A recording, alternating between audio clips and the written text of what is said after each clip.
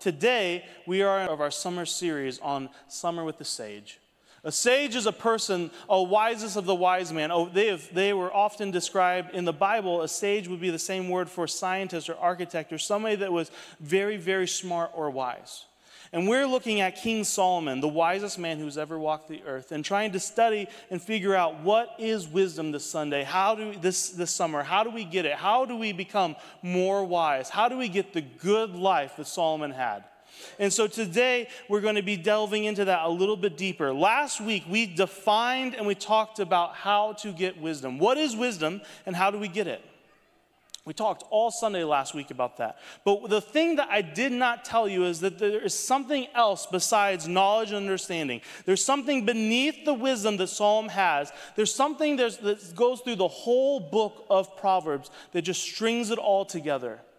There's this thing that if you don't have this, then you will not be wise, even if you're pursuing wisdom. One of the great literary devices in just writing stories or books or making a movie is just crafting a story around a theme. I've shared this before. I will share it again. I will share it tomorrow that I love Star Wars. Amen? It may be like you if I say, do you like Star Wars? Or what comes to your mind? You might say, yeah, I like Star Wars because I like aliens, and I like lightsabers, and I like space battles or whatever. Or you might say Star Wars because I don't like science fiction, and there's other churches for you. This may not be the church. You can go down the road. God bless you. But George Lucas did not set out to create an epic space saga. He set out to create and craft and write a story that talked about a family and that family's dynamics. And one of the reasons that the first 6 episodes are so much better than everything else that's come out is because they follow this story. I like that we're getting amens when we're talking about Star Wars in church. This is the best day ever. I just started thinking of, I went down a little rabbit hole and just thinking, what was the crowd in 1980 when Empire Strikes Back, and spoiler alert, Darth Vader is Luke's father. If you haven't seen it, you're too late. You had 30 years, 40 years. What was the crowd's reaction to that? And it was just really cool to see how invested people were in this. There were gasps and applause and just, is that true, and disbelief, and it was all because they were so wrapped up, not in this space saga, which was really cool, or lightsabers or whatever. It's because they're invested in the theme of this family story being told. And that theme was woven throughout every movie of you see this dynamic coming in and coming out. Is Anakin going to become bad? Is Luke going to follow his footsteps? Will you see this?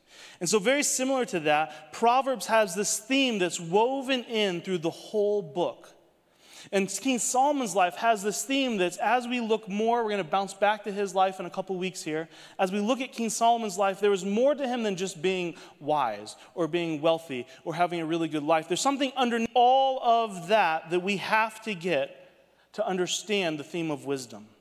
In Proverbs chapter 1, verses 1 through 6, Solomon lists all the reasons that he wrote Proverbs. The purpose of Proverbs was to teach people wisdom and discipline. It was to help them understand, to learn how to live successful lives, to know what was right and what was wrong. If you take that word knowledge in the Hebrew, it's the same word that they would use to describe a skilled hunter or a sailing or playing a musical instrument. Proverbs was written in order for Solomon's people to find the good life, to become skillful at life. I don't know if you've ever thought of somebody and just thought, man, they have it together. Like they understand business, they understand how to play the guitar, they understand how to fix cars, they understand whatever your thing is, but like, man, they are good at that, and I want to become good at that like they are. I remember sitting down with John Mayer growing up, who taught me how to read a tab sheet, and I thought, John is such a good guitar player. I want to learn how to play, and I would put myself in positions where John Mayer could teach me, how do I play this guitar? Solomon, the wisest man to ever walk the earth, filthy rich, so rich that silver is considered dust and worthless in his time. That's how prevalent gold was.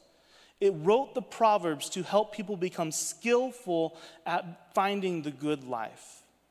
But if you pursue all of that and don't have this theme that runs through the whole book of Proverbs, all of that is worthless. I love in 1 Corinthians where Paul writes this powerhouse chapter, short but so good, probably one of the most well-known chapters in the whole Bible, read at probably almost every wedding in the world. 1 Corinthians chapter 13, he talks about this of love. He says, if I could speak all the languages of earth and angels but didn't love others, I would be a noisy gong or a clanging cymbal. If I had the gift of prophecy and I understood all of God's secret plans, possessed all knowledge, if I had such faith that I could move mountains but I didn't love others, I would have nothing. And that idea that if you could have all of these things, but you don't have this, you're missing the whole point of having all these things. So if you could be business wise and just have a very entrepreneurial spirit and your business is successful, but you miss this one thing, you've missed it all. If you're the friend that everybody comes to, or the aunt or the uncle that everybody comes to when life's a mess and they just want your advice because you are very wise and you have good counsel, but you miss this thing, you've missed it all. If you have a long, good, healthy life and your body is fit because you are so aware of what you put into it and how to exercise and you do all those things, but you miss this one thing, you've missed the whole thing. Do you understand what I'm saying? Nope. Okay, maybe you're just sleeping. Do you understand what I'm saying? Do I need to go back to Star Wars? No, we're going to keep going. I don't care. Okay, I'm going to give it to you. Proverbs chapter 1, verse 7. Solomon does not hide this thing from us. He says this, fear of the Lord is the foundation of true knowledge, but fools despise wisdom and discipline. Meaning this, we're in a pursuit of figuring out wisdom this summer and trying to apply it and bring it into our lives, that we would be wiser, that we would be skillful at life, that we would find that good life that Proverbs talks about, that Solomon had. But if you do not have the fear of the Lord, you are pursuing the wrong thing. And if you pursue all these other things and get those things without the fear of the Lord, you have nothing. I could be wise, but I'm wise in my own eyes. I'm rich, but that becomes idolatry to me. I have health and it becomes my security. And as soon as that goes, my whole life. If you pursue the wrong thing and get an okay thing, it's very similar to getting that nectarine. That thing is just a dud. I worked so hard. I got to this point. I did all the things. And I tried to get the right thing. But when you take a bite, you realize it's just tasteless and lacking and not fulfilling. There is a way of life that is best of all. And it begins and is sustained by this thread of the fear of the Lord. Amen? So, fear of the Lord is the foundation of true knowledge. Or you could say it, the fear of the Lord is the foundation of wisdom. But fools despise wisdom and discipline.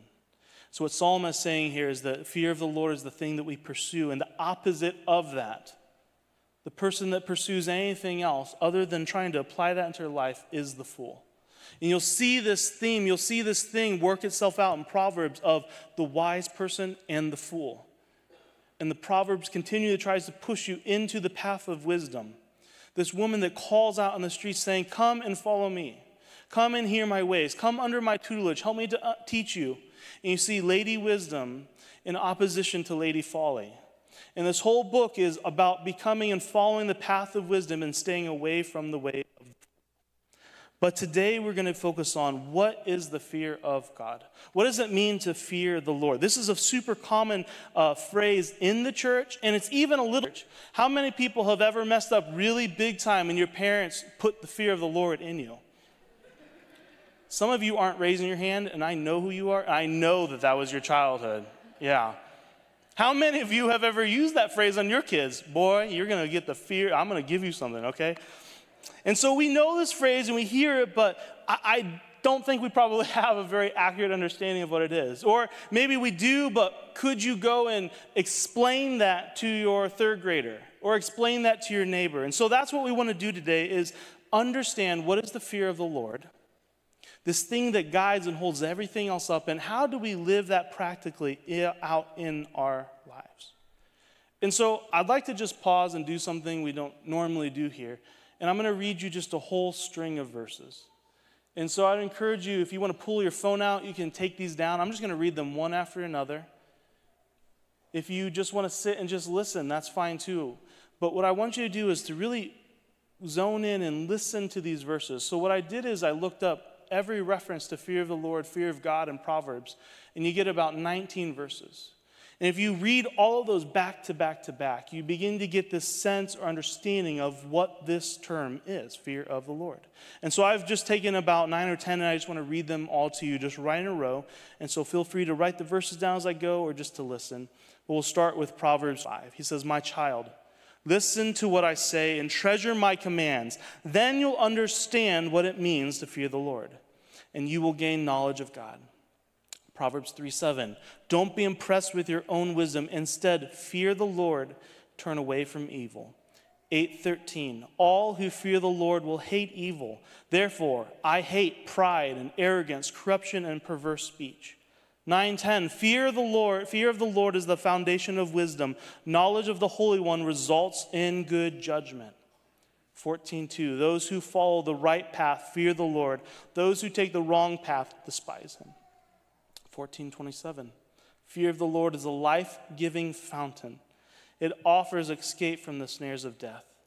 15:6, "Better to have a little with the fear of the Lord than to have a great treasure in inner turmoil." 16:6, "Failing love and faithfulness make atonement for sin by fearing the Lord. By fearing the Lord, people avoid evil." And 23:17, "Don't envy sinners. Always continue to fear the Lord." 24:21, "My child, fear the Lord and the king.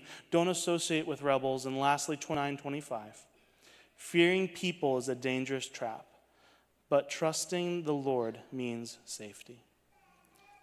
So after I just read all those things to you, what picture, what lessons, what sense, Roma, what are you beginning to understand that the fear of the Lord is? When I read all of those and the other ones that are not, that I didn't read, I get this sense of that when we fear God, we naturally begin to hate evil. When we fear God, we naturally begin to desire the things that God desires, and that naturally pivots us away from the things that God does not desire. We naturally begin to want the things that God wants for us, and we naturally begin to not want the things that the world wants for us. When I read all of those verses together, I realize that the fear of God is often opposed to greed. The desire for more, the desire or security of wealth often inhibits my desire to follow God. Wealth's not bad. Being rich is not bad. Being financially secure is not bad. But when we take that and put it in place over God, it's not good.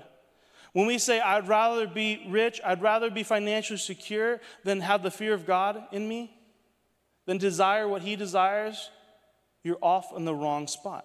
When I read all these verses, I feel that God and fear of God naturally guides us towards others. The fear of God steers us away from rebellious or evil people, or people that are living a life that will draw you in. There's verses in Proverbs where it talks about this, that evil does not just do its own thing. Evil or something that's far away from God, it's always looking to draw other people in. To make you, it's kind of like this. If you, yesterday we put a flag out for the Pingree Grove Parade. We stuck it in the ground, and as we're pushing, we pushed really hard trying to get into the ground and just ripped. Just put a little hole into it. And as the day's going on, that rip's growing, and as we're securing the flag and trying to pull it out, that little rip that was just a couple inches big grew and grew and grew until it was about a foot and a half big. And that's the idea of the sin, is that it doesn't just want its own thing. It wants to grow. It wants to suck more people in. It wants to look out and say, if I'm not just going to do this, I want you to do this too. If you've ever gotten in trouble before because it wasn't even your idea, but your friend who said, hey, let's go do this, you're like, I don't really want to do that. My parents say I shouldn't do that. I know I shouldn't do that. But he's like, come on, it's not going to be that bad. That's that idea of bad influence bringing you in and pulling you farther from the life that God wants you to. God, it leads to this fulfillment, this whole life, a satisfied life, the good life. And so maybe you're beginning to get a picture of what this means, but can we describe it yet? Amy and I took a trip to the West Coast last year. And so when we were telling people we were going there, a bunch of different people who had been to this place said, you have to go to the beach and check out this specific beach. So the one free morning that Amy and I had, we went out to Canyon Beach. And it was about an hour-and-a-half drive. It was through all these beautiful forests and stuff. And it was just a great drive. We were just enjoying talking and stuff. But we decided to take, 3-hour round trip and just go and check it out. And so we got there, and we immediately understood why people kept telling us to go there. Because right offshore is this rock. It's called Haystack Rock. This rock is not just any rock, though. It's 235 feet tall. To give you an idea of what that means, the average house, 2-story house, is 20 feet tall. And so take 11 2-story houses and stack them up on top of each other. The top of this ceiling is about 45 feet tall. Take this church and stack 5 of them up on top of each other, and you begin to see about the scope of Haystack Rock. It's just this huge monolithic style kind of rock, and it's just amazing.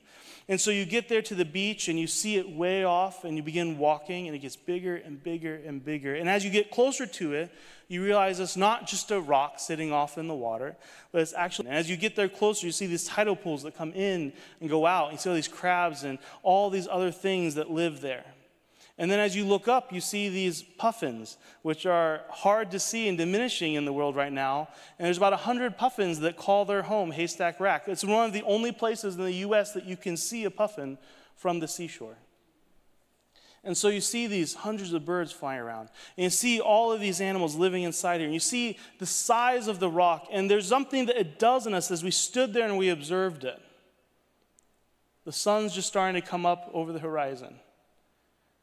And the waves are coming in and it's out. And you can almost taste the brine of the sea in the air.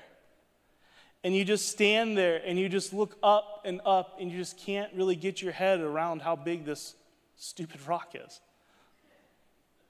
And you see the birds coming in and out. And you look down this way and you look down this way and it's as far as you can see, the beach stretches. And then you look out, and as far as you can see, the ocean goes. And something begins to stir up inside of you. You begin to realize how small you actually are. You begin to realize how beautiful nature is. And a peace starts to enter you.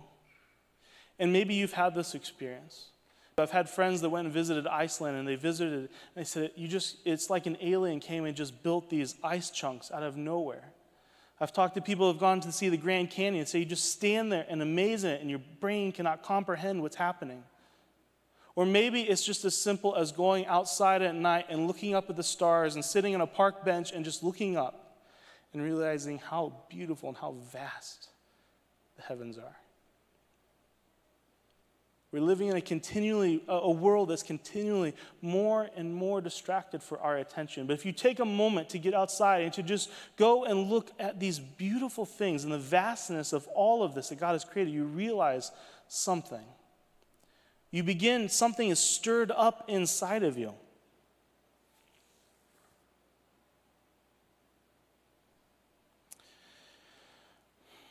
This feeling is the fear of the Lord. Warren Wiersbe, he says, we acknowledged from our hearts that he's the creator and we're the creatures. He's the father and we're his children. He's the master and we're the servants. And so there's this sense of what is the fear of the Lord? It's a sense of awe and respect. Much of my life and much of the times I get frustrated with my life is trying to control my life.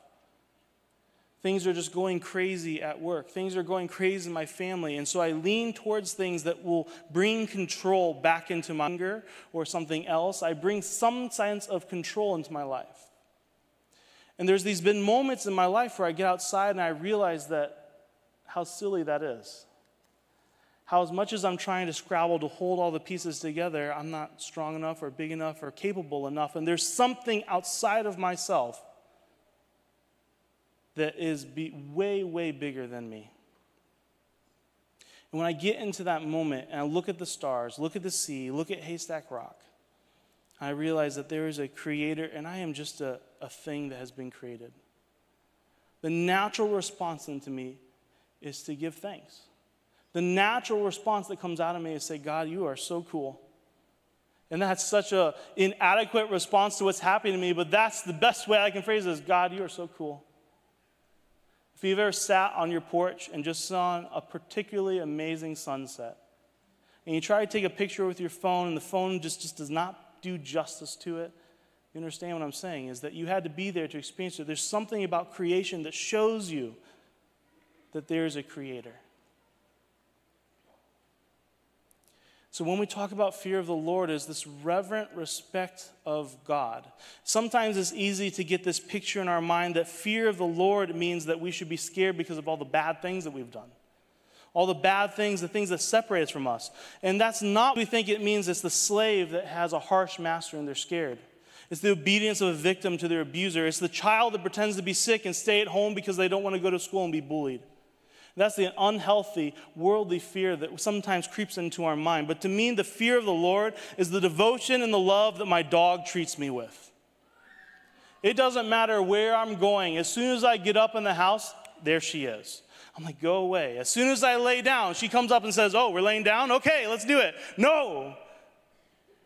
I could be having the worst mood of my life, and she's like, are you okay? What are we mad about?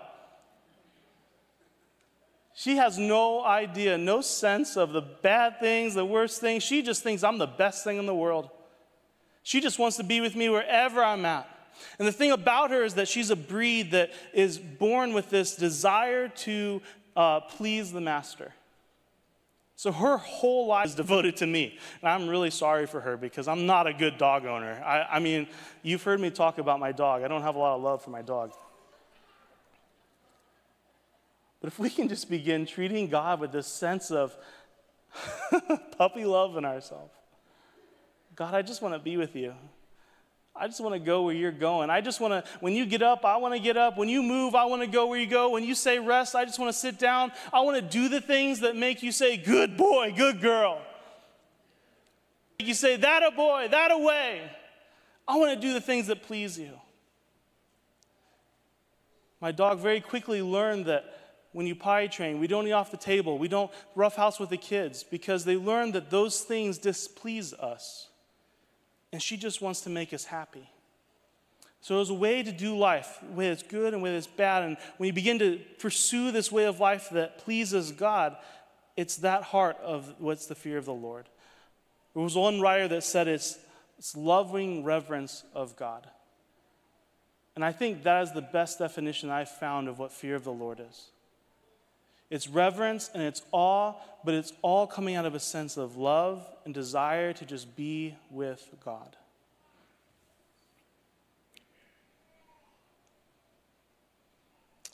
But I do want to just give this kind of a little bit of warning here. Sometimes in our culture we've taken this too far. Sometimes we think, well, that means that if I just love God, he's going to love me, and fear of the Lord just means that I just awe and respect him, and I just give him some of my time or whatever, and so I can just do what I want. We don't verbalize that, but we do that. We're in a moment, we decide I shouldn't do this, or I should do this, and I decide to do the thing I don't want to do, but I feel bad about it, but I come back to church, I know God's going to be okay, forgiveness, but we just know that we're going to go back to it again and again. And so there is this thing of where fear of the Lord is this reverent awe and respect, but don't forget that God is God.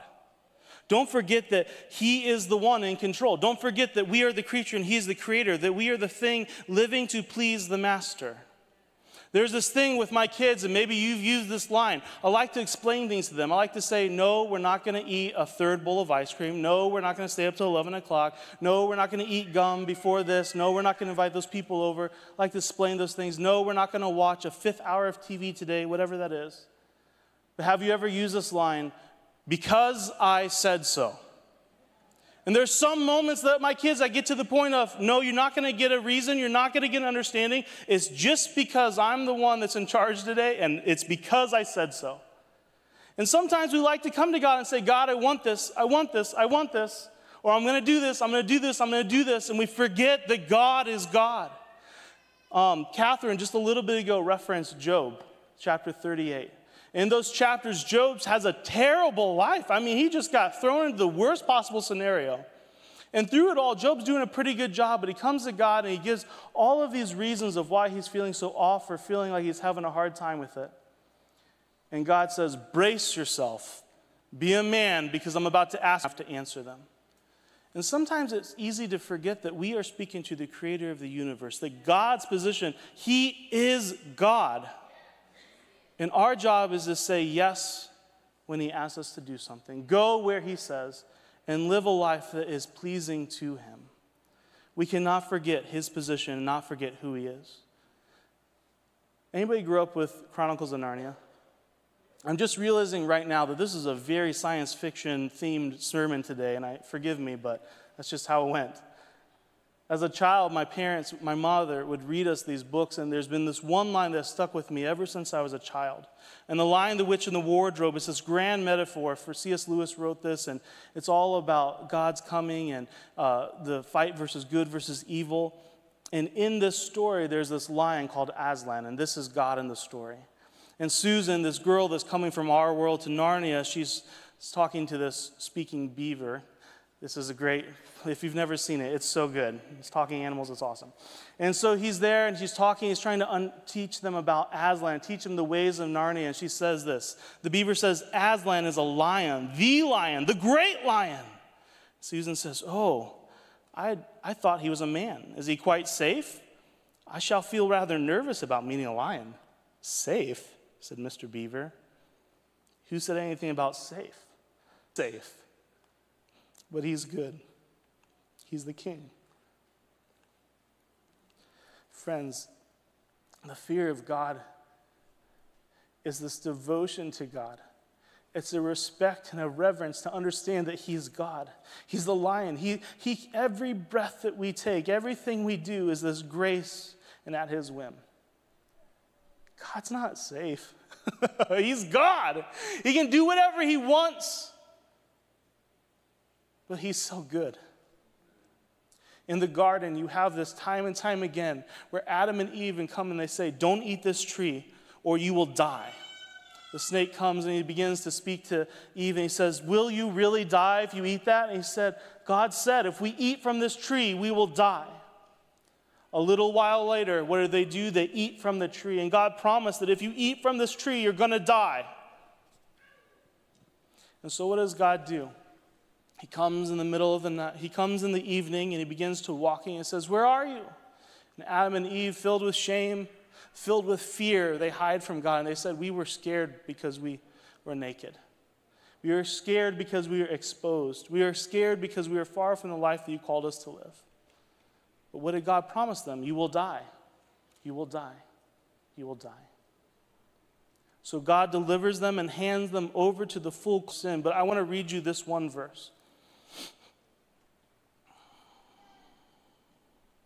Oh, I'm so sorry. Where is it? This is Genesis chapter 3, verse 21. It says, the Lord God made clothing from animal skins for Adam and his wife. And he sent them out of the garden. And so this whole time we have this sense of we're going to die, we're going to die, we're going to die. And then we get to God and God's not as scary as we thought. He's God, he's the king, but he's good. And so what does he actually do? God in the beginning of the Bible makes the first sacrifice. And he keeps animals, and he makes clothes, and he clothes us, and he comforts us, and he comes around us. And then the rest of the Bible is the story about God bringing us back into relationship with him. Why? He's God, but he's good. And it's our position to remember and live a life that's fully devoted to him in respect to his position of authority. Amen? Church, would you just stand with me?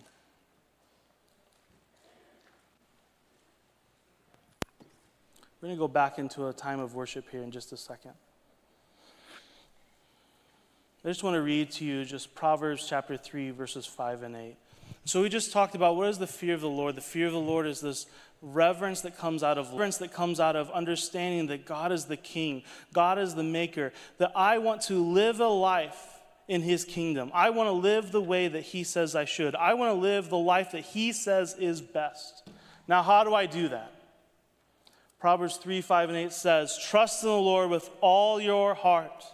Do not lean on your own understanding. In all your ways acknowledge him, and he will make your paths straight. Be not wise in your own eyes, but fear the Lord and turn away from evil. It will be healing to your flesh and refreshment to your bones.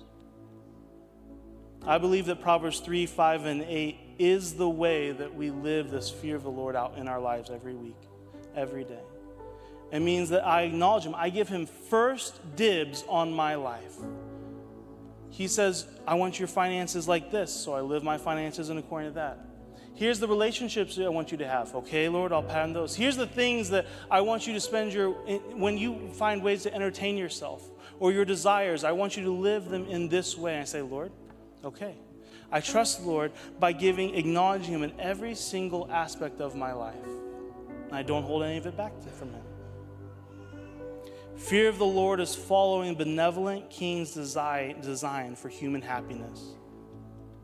I believe that God knows the best and most satisfying life I could live. I choose to pursue a life that reflects that. So I tithe. I'm faithful to my wife. I love my kids. I try to live simply and generously. I don't get drunk or high. I don't watch television that's profane or sexually promiscuous. Why?